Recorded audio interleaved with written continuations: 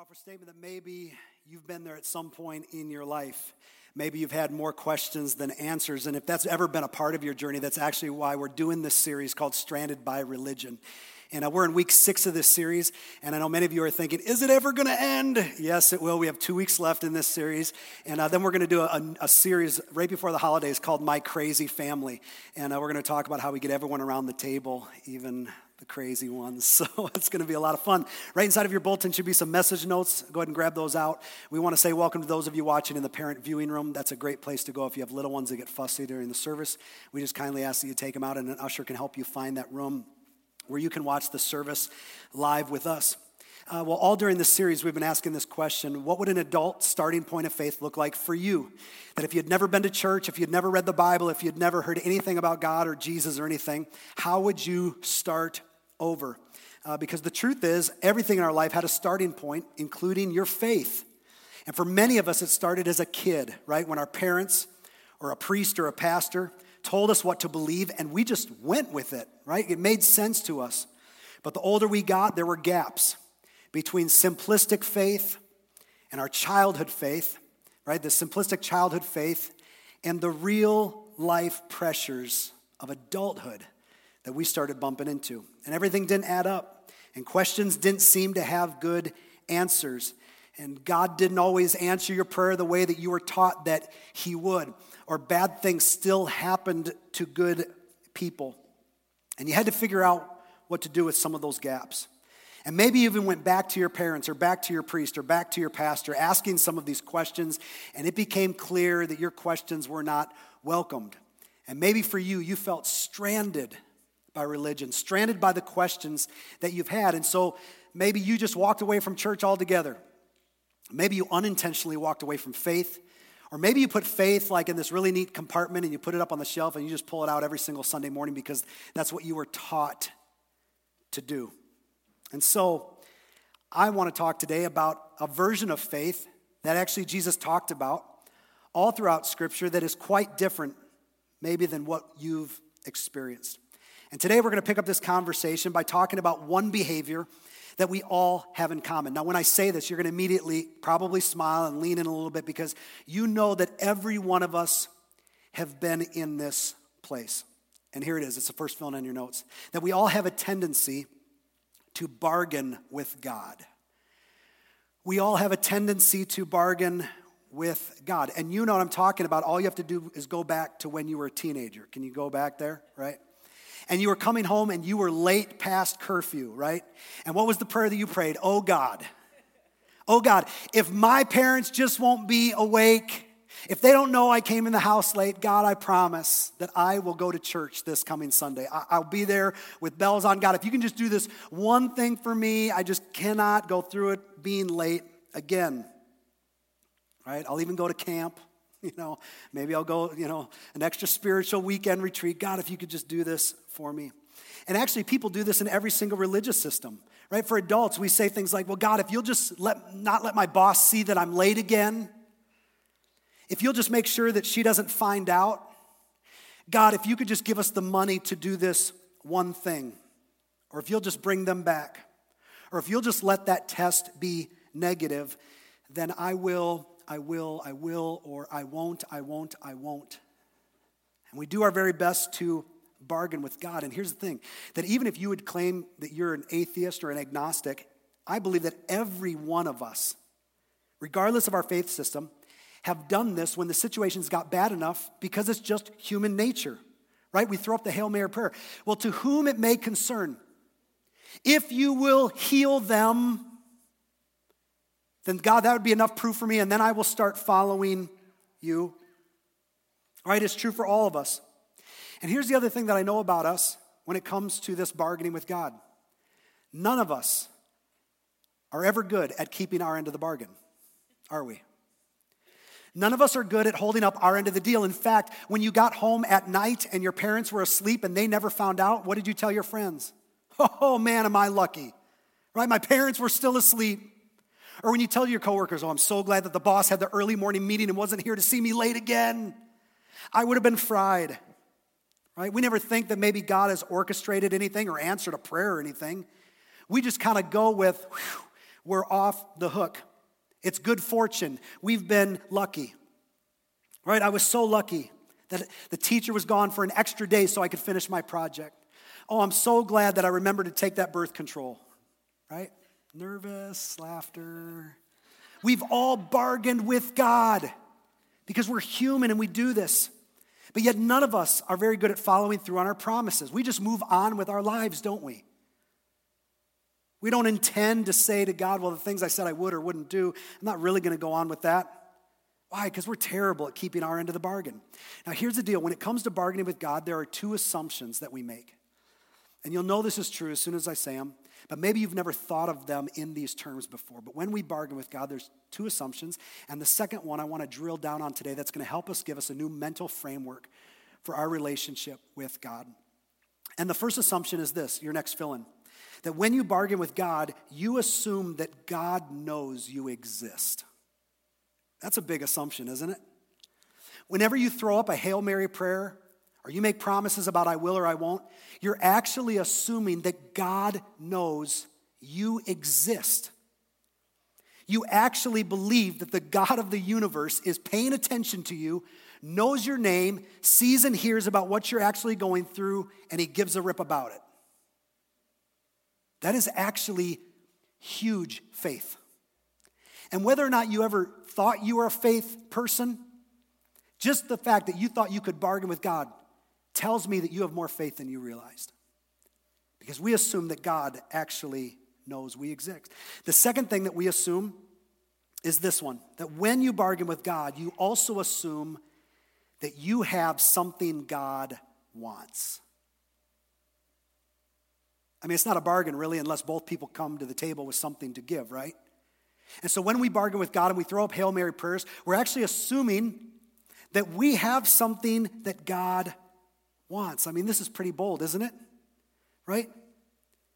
This is what we say, well, I mean, God, I really need you to do this for me. So, God, if you will do this, how about a little of obedience in this one area that I know you've been kind of talking to me about, but I'm going to start being obedient in that area because I know you want that, right, God?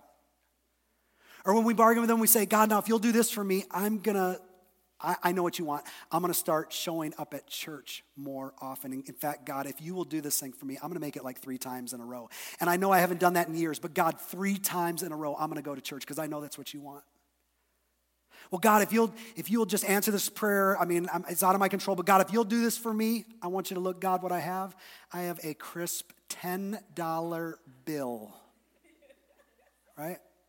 Because that's what I hear about. All the preachers want is the money. And so, God, I have a $20 bill, God. This is as far as I'm going, but I've got a $20 bill. I will put in the plate today, God, if you answer this prayer, right? We bargain with God because we think that we have something he wants. And when we say it like that, it kind of sounds silly, doesn't it? That we would have something that the God of the universe wants. But maybe many of you grew up in a religious system that taught you that was true. And if you grew up with that religious system and you're wanting to have a brand new starting point for your faith, there's something that you need to understand. And this one thing we're going to talk about today separates Christianity from every single other religion. It's core to its teaching. It's core and it's fundamental to everything that Jesus taught us. And it was this, and it's your next fill-in. That God doesn't want anything from you, but instead wants something for you. That God doesn't want anything from you, but instead wants something for you. And I love talking about this because this is the heart of the message that Jesus shared. He doesn't want anything from you, and he certainly doesn't need anything from you. And this is why negotiating with God never works. He refuses to come to the bargaining table because guess what? He's God, right? Like he made you, and in fact, he's giving you the little breaths you need to stay alive right now, all right? There's nothing that God needs from you or I to continue on, but there is something that God has for us that he wants to give us.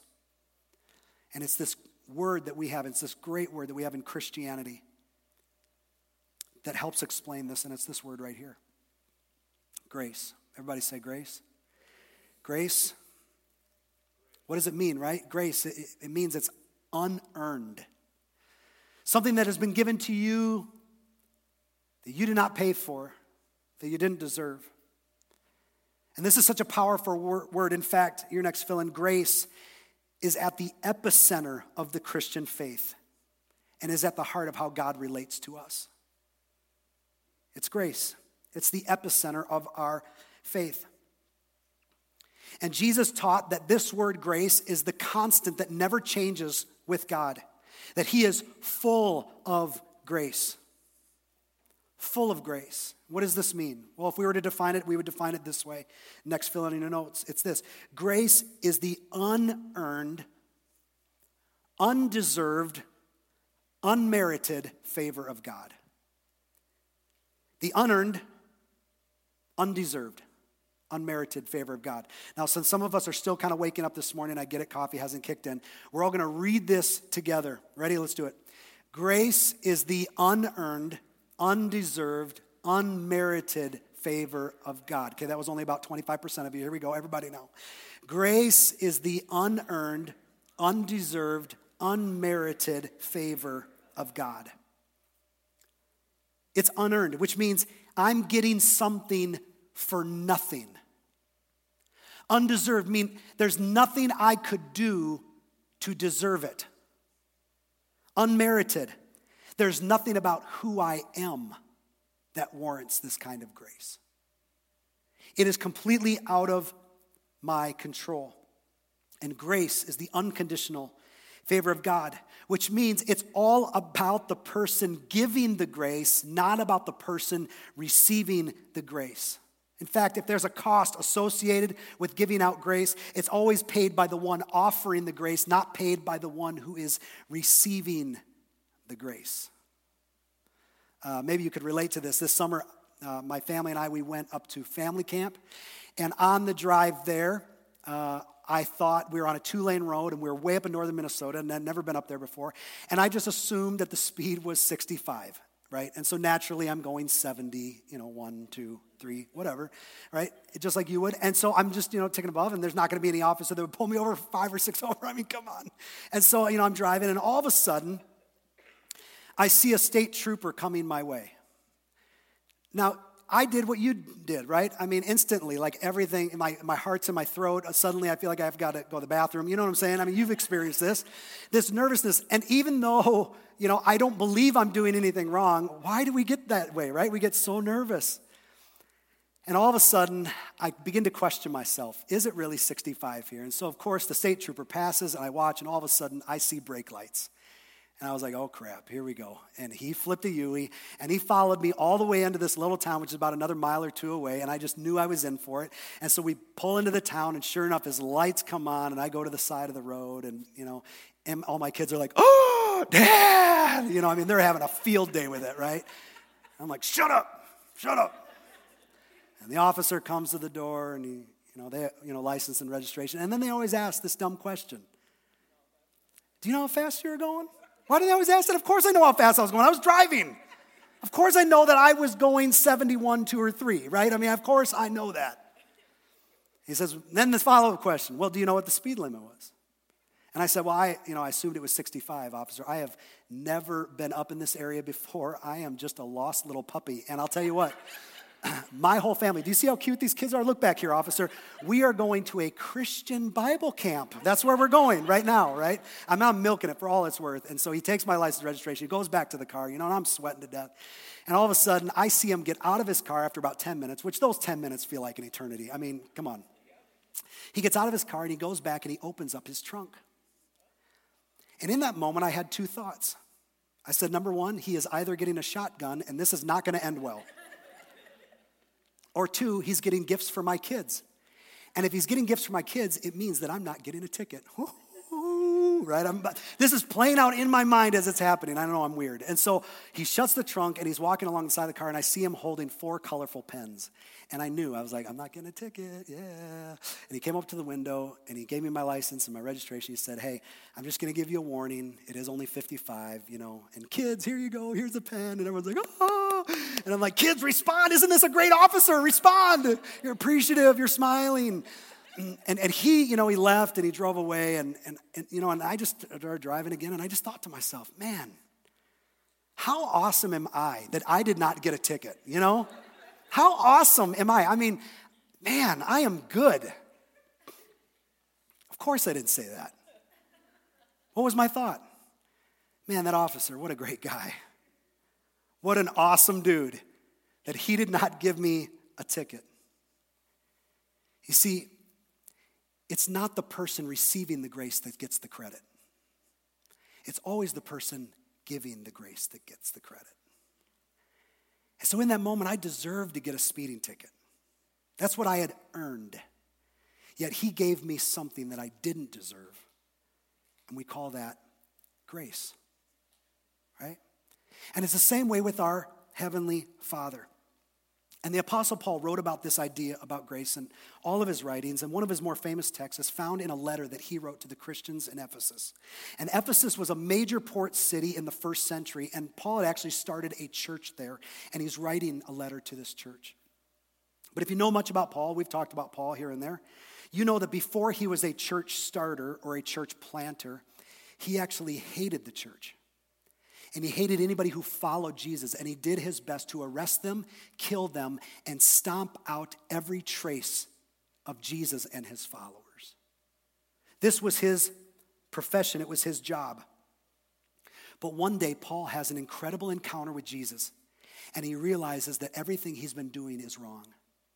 And he decides from that point forward that Jesus is the one he needs to follow. He owns his sin. He asks for forgiveness, and God changes his life. And from that point on, Paul did not care about what he would have to suffer to let people know about this grace. And when he wrote these words that we're about to read, he wrote these in about 65 AD, and he was sitting in a Roman prison cell after being put there because of his faith.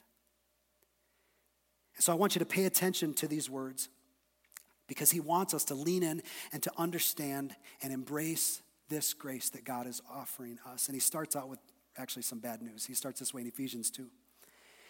He says, as for you, you were dead in your transgressions and sins. And you means us. All these years later, he's speaking to this church. He's saying, hey, as followers of Christ, you were dead in your transgressions or your sins. You know, we think, Paul, could you be a little more optimistic? This is not a great way to start a letter, right? You're dead in your sin. And he says, no, we have to start this way because this is actually the reality of your situation. This is the reality. And you have to admit where you are before you can see how amazing grace actually is. And where you are is not a mistaker, but a sinner. You don't just have some bad habits. You didn't just have a few weak moments. You don't need some rehab to change your ways. Your relationship with God was actually dead because you killed it. It separated you because you intentionally broke it. You made decisions you knew were wrong. You made decisions you knew would separate from you from God, and you did it anyway, which means you are dead in sin. And then he goes on to describe how bad actually it is for us.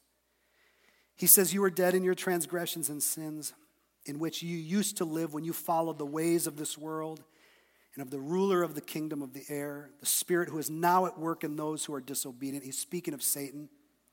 He said, all of us also lived among them at one time. He's like, all of us are in the same boat. We've all gratified the cravings of our flesh and followed its desires and its thoughts. And like the rest, we were by nature deserving of wrath. We deserved a certain wrath for the decisions we've made. In other words, Paul is saying you should reap what you sow. Right? You made the bad decisions, now the consequences should be there for you. You made choices that didn't live up to God's standard. Right? It's like when you're driving and you see someone pulled over by the police officer, and you're like, yeah, get them, right? Can't stand those people are speeding, and maybe that will keep them from riding my bumper. Get them a big old ticket. But then when it's you, and those pretty lights are on behind you, what do you think? What do you think of? I hope he lets me off. I hope she lets me off, right? I hope I don't get what is deserved. See, oftentimes we don't like grace until we're in the spot that needs it. But for other people, we say, yeah, reap what you sow, reap what you sow, reap what you sow. But when it comes to me, I hope I don't have to reap what I sow. But yet we know we violated God's laws, and this is exactly what Paul's getting to, that we've intentionally and deliberately done things that we knew would separate us from God and from others. And we deserve the consequences of those choices catching up to us, don't we? We deserve it. I mean, those are the choices we made. We should reap what we've sown, but Paul gives us some extraordinary hope. And this is the hope at the heart of Jesus' message again and again and again. And he starts verse 4 this way. He says, but God. Every one of you were dead in your sin, and you deserve to reap what you sow, but God. And here's what's so fascinating, that when we've made mistakes, you know what we start with? We usually start with, but I. Like, I know I really screwed up, but I'm going to do better next time. I mean, I know I shouldn't have done that, but I'm going to do it different next time, or I'm going to give more, or I'm going to serve more. I get it. It's on me, and so it's on me to fix this. But Paul doesn't start with but I. Paul begins with, but God, being rich in mercy. Because of your great works? No. Because of his great love with which he loved us, made us alive with Christ even when we were dead in our sin. I mean, this is so powerful. Don't miss this. Because of his great love. Yet we often say, but I messed this up, so I'll do better.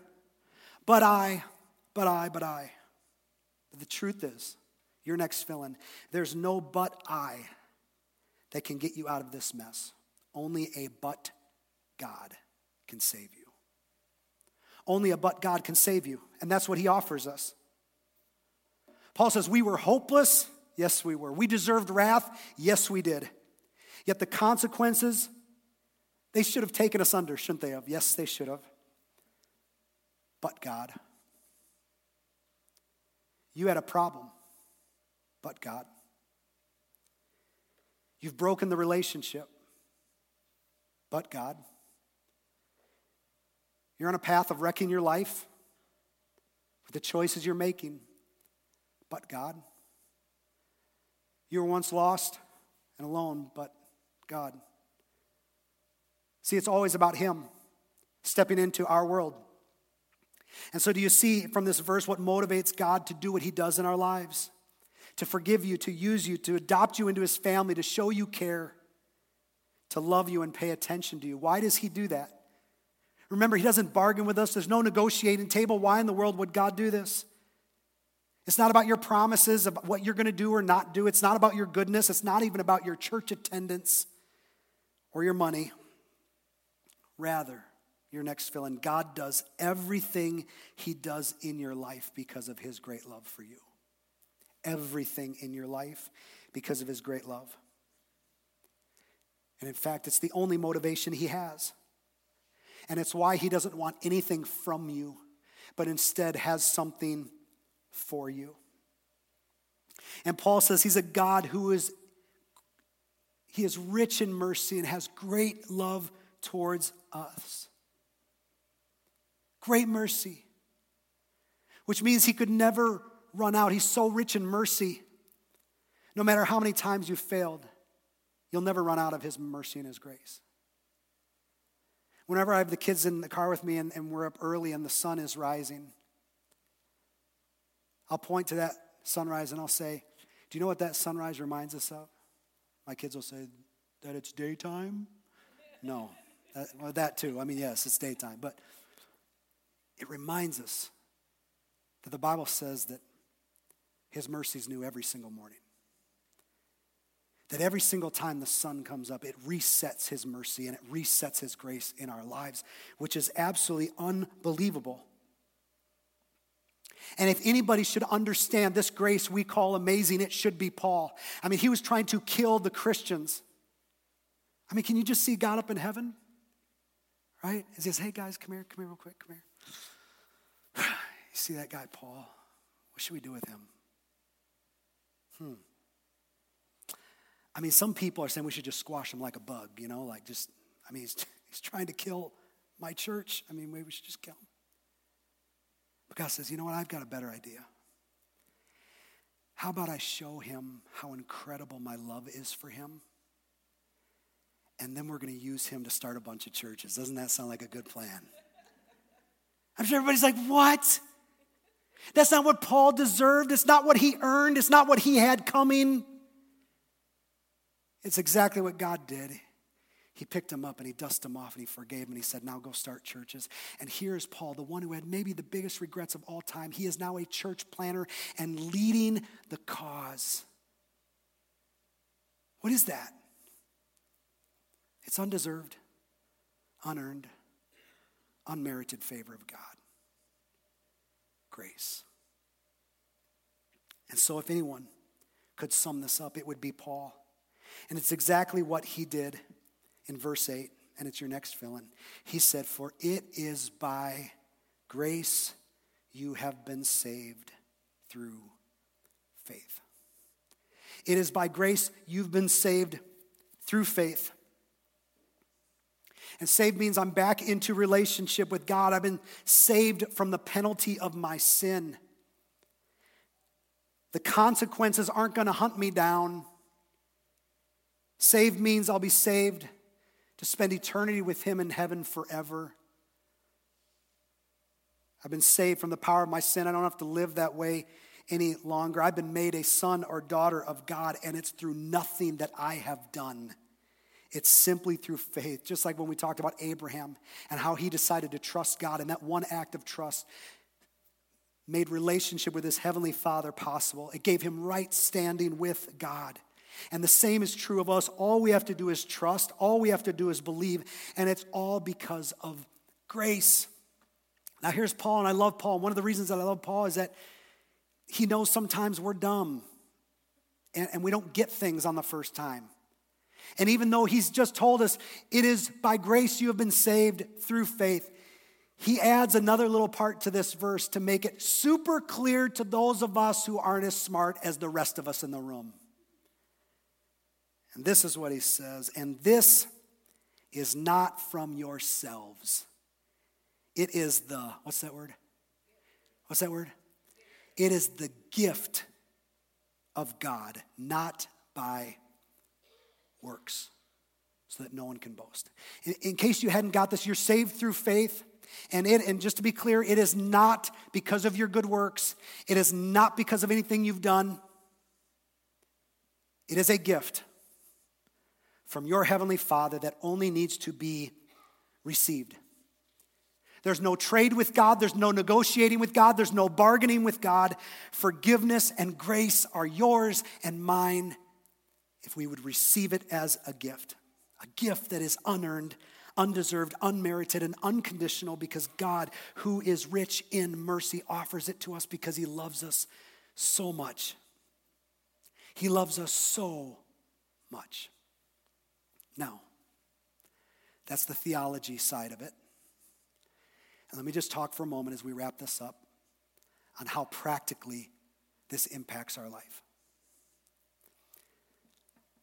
Because some of you were not taught this.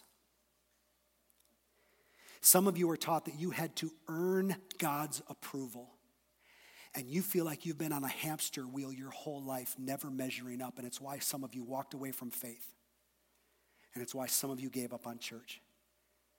Because you thought, no matter how hard I try, it's never enough. And if someone like me in a position like mine in a church like this ever told that to you or gave you that impression, I am so sorry. That is not the message that Jesus brought. It was always grace, always a gift. And so, this is the question we need to ask ourselves as you consider a starting point of faith. And it's these right here. What standard will you use to determine where you stand with God? What standard will you use to determine where you stand with God. There's really only one of two choices, and it's this: your behavior or God's grace. That's really it. There's really no other choices. It's either your behavior or God's grace. And so many of us were taught that it had something to do with our behavior. So let me just start there for a minute and ask you this question as we get ready to close. Listen, if it is about your behavior, what are the minimum behaviors you would have to do to have right standing with God? Go ahead, make the list in your head. What is it? Because some would say, well, it's the 10 Commandments. No, it's not. The 10 Commandments were given to a group of people who already had relationship with God. They were already in right standing. They were in the family model. And because they were in the family, God said, hey, now that we're all family, let me give you some rules to live by that will help your life. It's not the 10 Commandments. You might say, well, maybe it's the Sermon on the Mount. And to that I would say, there's no way. Because Jesus came in and he elevated the bar so high that all of us flunked. Not one of us could make it. Like where the law said you shall not commit adultery, Jesus said now you can't even lust. And if you lust, it's the same as adultery. I mean, come on. We all fail. The truth is, there's no list. And any list you would make up, you would be making up. Because there's no list in the Bible that says that if you will do all of these behaviors, then God will accept you and then he will love you. And here's the other really terrible thing about making our own list of rules. We don't even keep our own rules, right? We're terrible at it. And just about the time we think, well, you know, I'm only human, so I'm going to lower the bar, we still hit our head on the bar, right? I mean, come on. We can't even follow our own list of rules, let alone God's. And so if you go the behavior route, you will actually never know where you stand with God. It's impossible to have any confidence, and that's why Jesus did not teach this. Rather, he taught that it's all about God's grace, not your goodness, not my goodness. It's all about his grace. It was a gift of God. Remember, he reminds us here that it is the gift of God, not by works. It is the gift of God given to us. And so if you want to start your faith anew, and you're considering what your standard is going to be, you really have to answer one of these two questions. Is it what you do for God, or is it what God has done for you? You've got to wrestle that bad boy to the ground. Is it what you do for God, or is it what God has already done for you? And let me just illustrate it this way as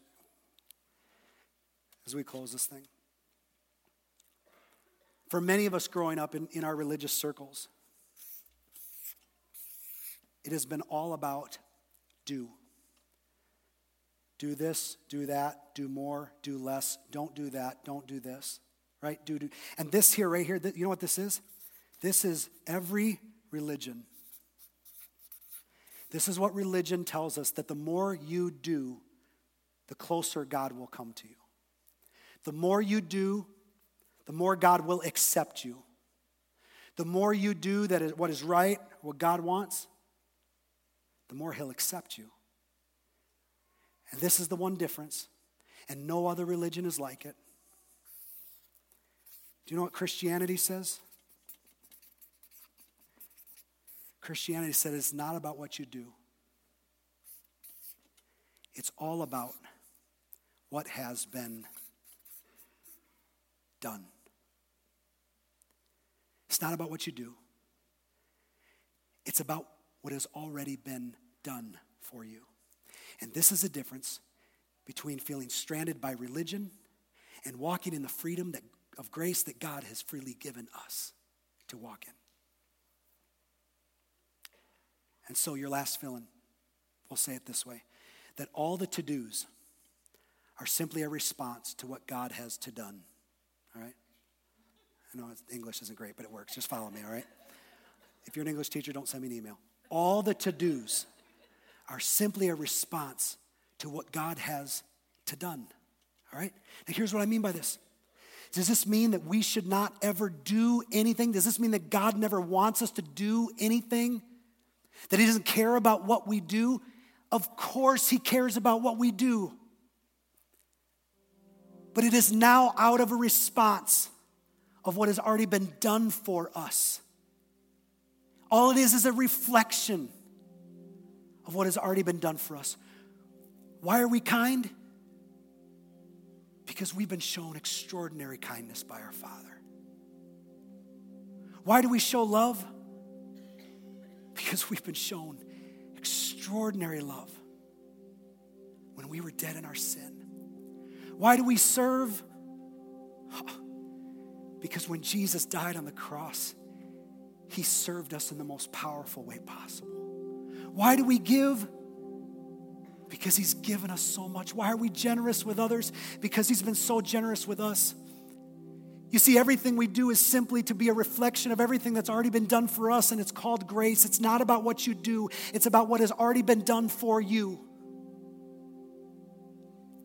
And that's what Paul is inviting us into to understand.